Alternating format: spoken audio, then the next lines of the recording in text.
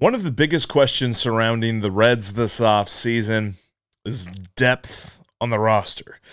Past the typical starter at each position, there is very little insurance to cover a big injury. How the Reds are filling this need is our main focus on today's podcast. Thanks for watching and listening to the Locked On Reds podcast. Let's get started. You are Locked On Reds, your daily Cincinnati Reds podcast, part of the Locked On Podcast Network, your team every day. You have found the Locked On Reds podcast, and I'm your host, Jeff Carr, the host with the addiction for the Reds, and I turn that addiction into information for you. Today, we are going to be talking about the depth of the Reds roster, why it is so shallow, and why the Reds really need to focus on this and how they can do that. We're also going to talk about the in-system options, what the Reds might have, and more importantly, what they don't have throughout their minor leagues. That's all coming up on today's Locked On Reds podcast. Thanks for making me your hashtag first listen of the day. We're free and available on all platforms. Make sure that you're subscribed right here on YouTube. I just pointed to the camera if you're listening on your favorite app, or if you're listening on your favorite app, make sure that you're following me there. That way you don't miss anything we've got for you. We are in off-season mode, as we like to say. It's going to be about 3 to 4 episodes a week, at least until we approach spring training, something that will change up the schedule once we get there. But for now, or if there's big news, I'll be jumping in emergency pod style. Hopefully, we'll get some big news as the offseason rolls on. But of course, during Christmas time, even if there wasn't a lockout, there wouldn't be a whole lot going on right now anyway. So we're focusing on some other areas of the team. And we've been talking about burning questions when it comes to certain players on the roster. So let's look at the roster as a whole. And the burning question is, how will the Reds fix the shallowness of this roster? I mean, we're talking about a creek bed in your backyard shallow. Sure, they've got some pretty decent starting options, and you're talking about bounce backs from Eugenio Suarez and a bounce back from Nick Senzel, and this roster looks pretty decent. But if there's an injury to more than 2 guys, heck, maybe even more than 1 guy, you are really going to tax this roster. We're not looking at a lot of sure things that the Reds are going to be able to fill holes with. So let's jump into that, because this whole thought process was kind of brought about by an article by Bobby Nightingale in the Cincinnati Enquirer talking about the concern for the Reds when it comes to the depth of the roster, because despite an intriguing core of players, the reinforcements for this team aren't very reassuring. You're talking about a lot of injury risks, even in the starting 9. Or starting 8, at least when you look at the positional, and some injury risks on the rotation, and as in the bullpen that is already pretty shallow in and of itself. You're talking about Tyler Naquin, who dealt with injuries last year, Nick Senzel, whose career has basically been on the IL. You're looking at a guy in some big injury time with Mike Moustakas, and if we add the designated hitter to the Reds roster this next season, that will be a huge issue. Talking about injury problems with Sonny Gray and Vladimir Gutierrez this past year. Sure, it was the most he's ever pitched in one single season, but toward the end of the year, he wasn't hurt, but he wasn't effective either. You could tell he had kind of hit like a physical wall when he got to a certain point there toward the end of August, early September. So there are lots of questions surrounding that. How do they fit those guys, or how do they back those guys up whenever they run into problems like that? You looked at guys and guys that we love. We as fans love to kind of gravitate toward the utility players. I know I do. I mean, when I look at a guy like Max Schrock, I really love that guy. And plus the name, I mean, get Schrocked. You know, the guy Schrocked the ball to right field, something like that. I love saying that whenever he hit a home run. I know it's dorky, whatever. I don't care. I'm kind of a dork anyway. But when I think of Max Schrock, I'm like, ooh, I want to see more of him. But let's look objectively for a minute, because in the month of September and those couple of days in October, he got 75 at-bats. In those 75 at-bats, he hit .267 with a .664 OPS. That was good for right around league average OPS plus, just a little bit below OPS plus, league average OPS plus, not something that you're really excited about. And sure, that's kind of where these guys fall in, is that if you're talking about a utility player, a backup type player, then extended playing time is not something that they're meant to do. But when he was given extended playing time, he showed flashes, but for the most part, they weren't amazing. Aristides Aquino is another guy that slots into this position of because he got 130 at-bats in the second half of this past year. Does anybody know how good he did with those? He hit a .177. And in fact, in 130 at-bats during the second half, his OPS was .629, was less than Max Schrock's in his 75 at-bats. I think we kind of know what Aristides Aquino is. He's a homer or bust guy. That's just who he is as a hitter.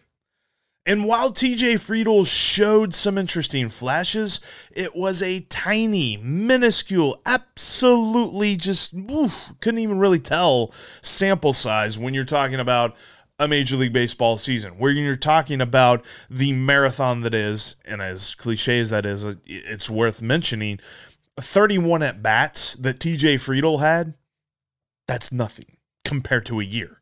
So to say that we know anything about him is foolish. Yes, he had a .290 batting average in those 31 at-bats, but come on, that's 9 hits.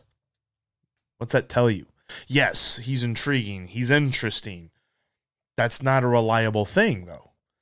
Even guys like Alejo Lopez, who I want to see more of. I'm on the train of give that dude some chances. He has all of 6 singles in 14 career games played. Not to say that means we know anything about that guy, kind of like we said with TJ Friedl, the sample size is too small, but the Reds are telling us that they're not sure they want to give him an extended look, or else they would have. He had opportunities this past season, and guys like Alex Blandino, who fans gravitated toward, whether you're talking about our buddy Wick over at the Red Reporter or a friend of the show, Austin Elmore at 700 WLW and ESPN 1530. Those guys were big fans of Alex Blandino. He is now no longer a Red. He was picked in the Rule 5, or I'm sorry, he was signed as a minor league free agent by but he was signed away from the Reds. So you're looking at guys that maybe we thought as fans should get more of a look. They're gone. And now the guys that we have on this roster that we're like, oh yeah, they could provide depth. Can they? I think we need to be objective about that. I think we need to understand that there are limitations to our understanding of these guys. Their sample size is way too small for us to know anything about them. So to say that the Reds are deep because they have Max Schrock and because they have Aristides Aquino and because they have TJ Friedl, and that's just the outfield, the position players, that's kind of where we're focused, at least on the depth part of things, because when you talk about pitching depth is even scarcer. Because for the most part, we're looking at a bullpen that you got to squint to see who the main bullpen guys are. And the rotation, yes, the Reds have 3 of the best, when you're talking about 1, 2, 3 punch at the top with Luis Castillo and Tyler Mahle and Sonny Gray. Those guys you can put up against anybody. But then you get to the 4th spot.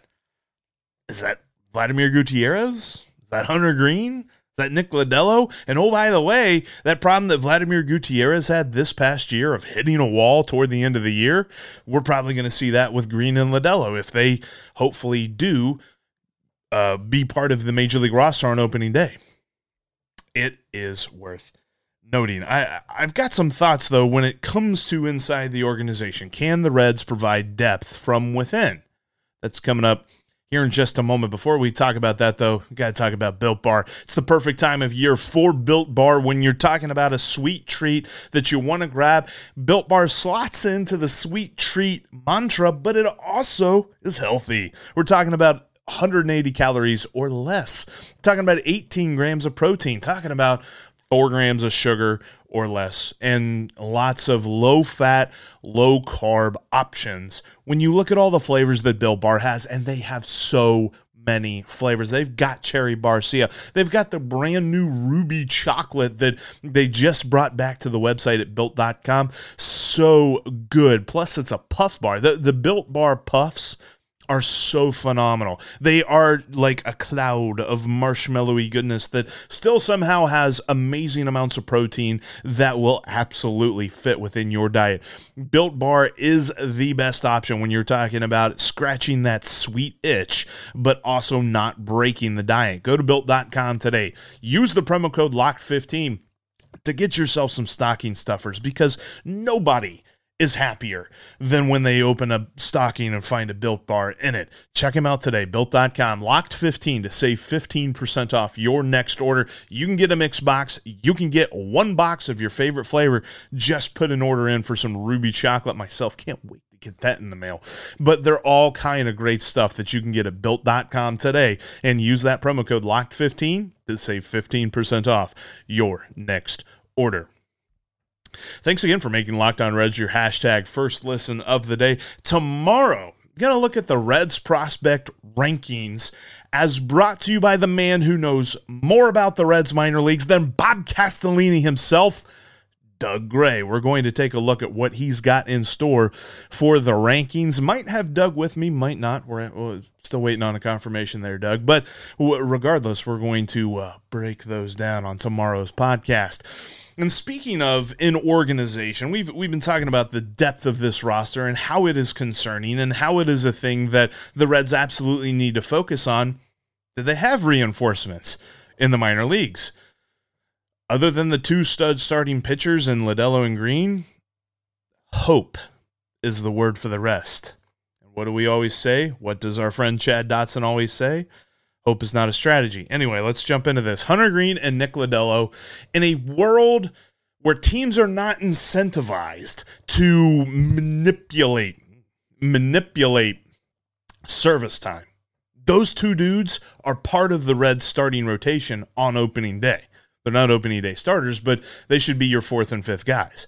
I believe that as much as Vladimir Gutierrez showed this past year, I think that in the power rankings of starting pitchers for the Cincinnati Reds, he is 6th. He is not 5th. He is not 4th. I believe Greene and Lodolo already are ahead of him in that regard.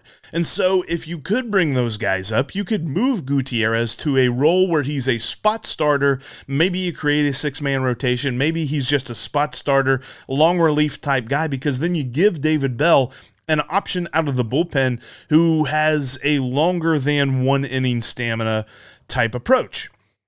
And I think that that is a good move, something that the Reds should absolutely do. You bring those 2 up, you boost the depth of pitching for this roster. Outside of those 2, though, nothing is certain.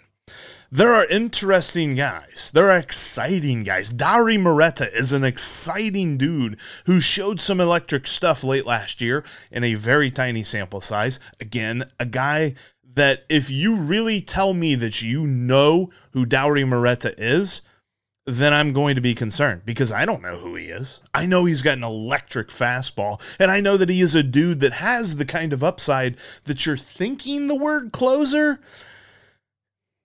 But do we know that? I don't. I'm not going to sit here and say that I know anything about Dauri Moreta. I know I'm excited. I know that he's not proven. Reiver Sanmartin is another dude who showed that he has a chance to be a reliable lefty, probably out of the bullpen, maybe as a spot starter, probably as a long relief type dude, but again, tiny sample size. Didn't see him that much last year, saw 2 starts.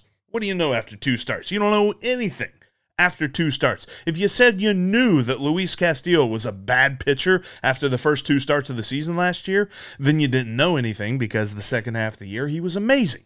Just that first half really kind of derailed everything. 2 starts don't really tell us anything about a dude, but he has intrigue. I'm intrigued about him. TJ Friedl, mentioned him earlier, gave us optimism that he could be something in the outfield. He could be that dude.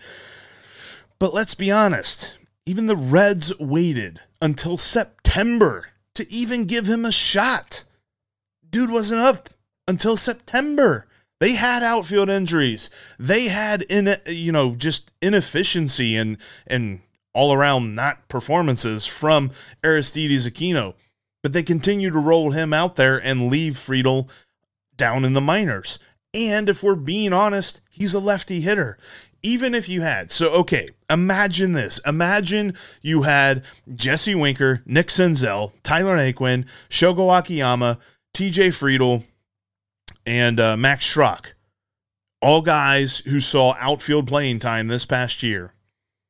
Did I count Aquino? Gosh, whatever. Yeah, you have all those guys up in the major leagues to start the season. You couldn't put 3 right-handed hitters out in the outfield. Most of them are lefties. Your 2 righties are Nick Senzel and Aristides Aquino.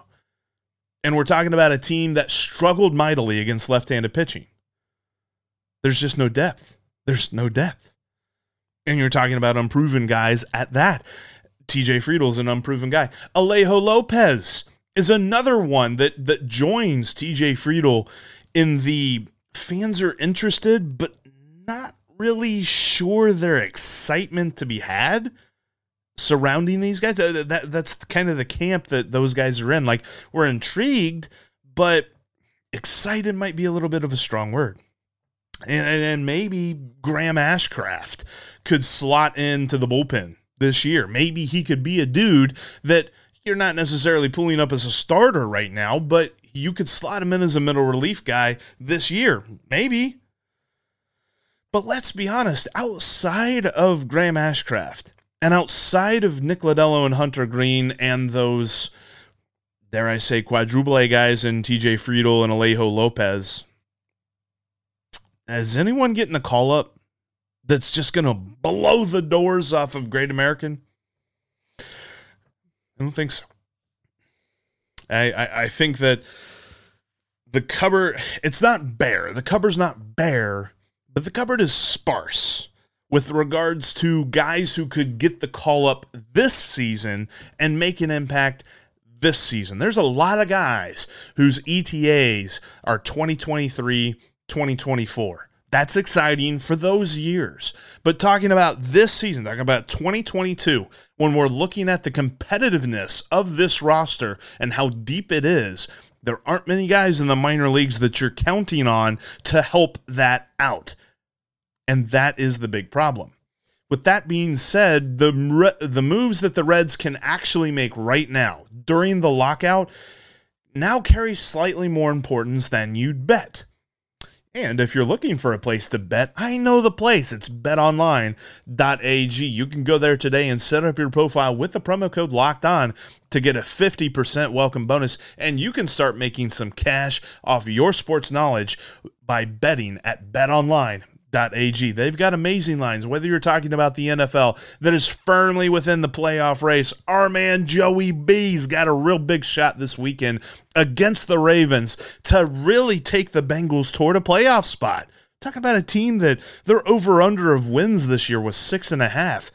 Blew right by that. Made me some money too. And you can make some money off the Bengals at betonline.ag today. Plus, they've got NCAA football as bowl season rolls along. You've got college basketball, the NBA, great lines, money lines, point spreads, over-unders, and prop bets too on all of that great stuff, including the NHL, UFC, boxing, and your favorite Vegas casino games. You can find it all at betonline.ag. Go there today, set up your profile, use the promo code LOCKEDON, and get a 50% welcome bonus. Get your bankroll started off right before you even make a bet with the promo code LOCKEDON at betonline.ag, where the game starts.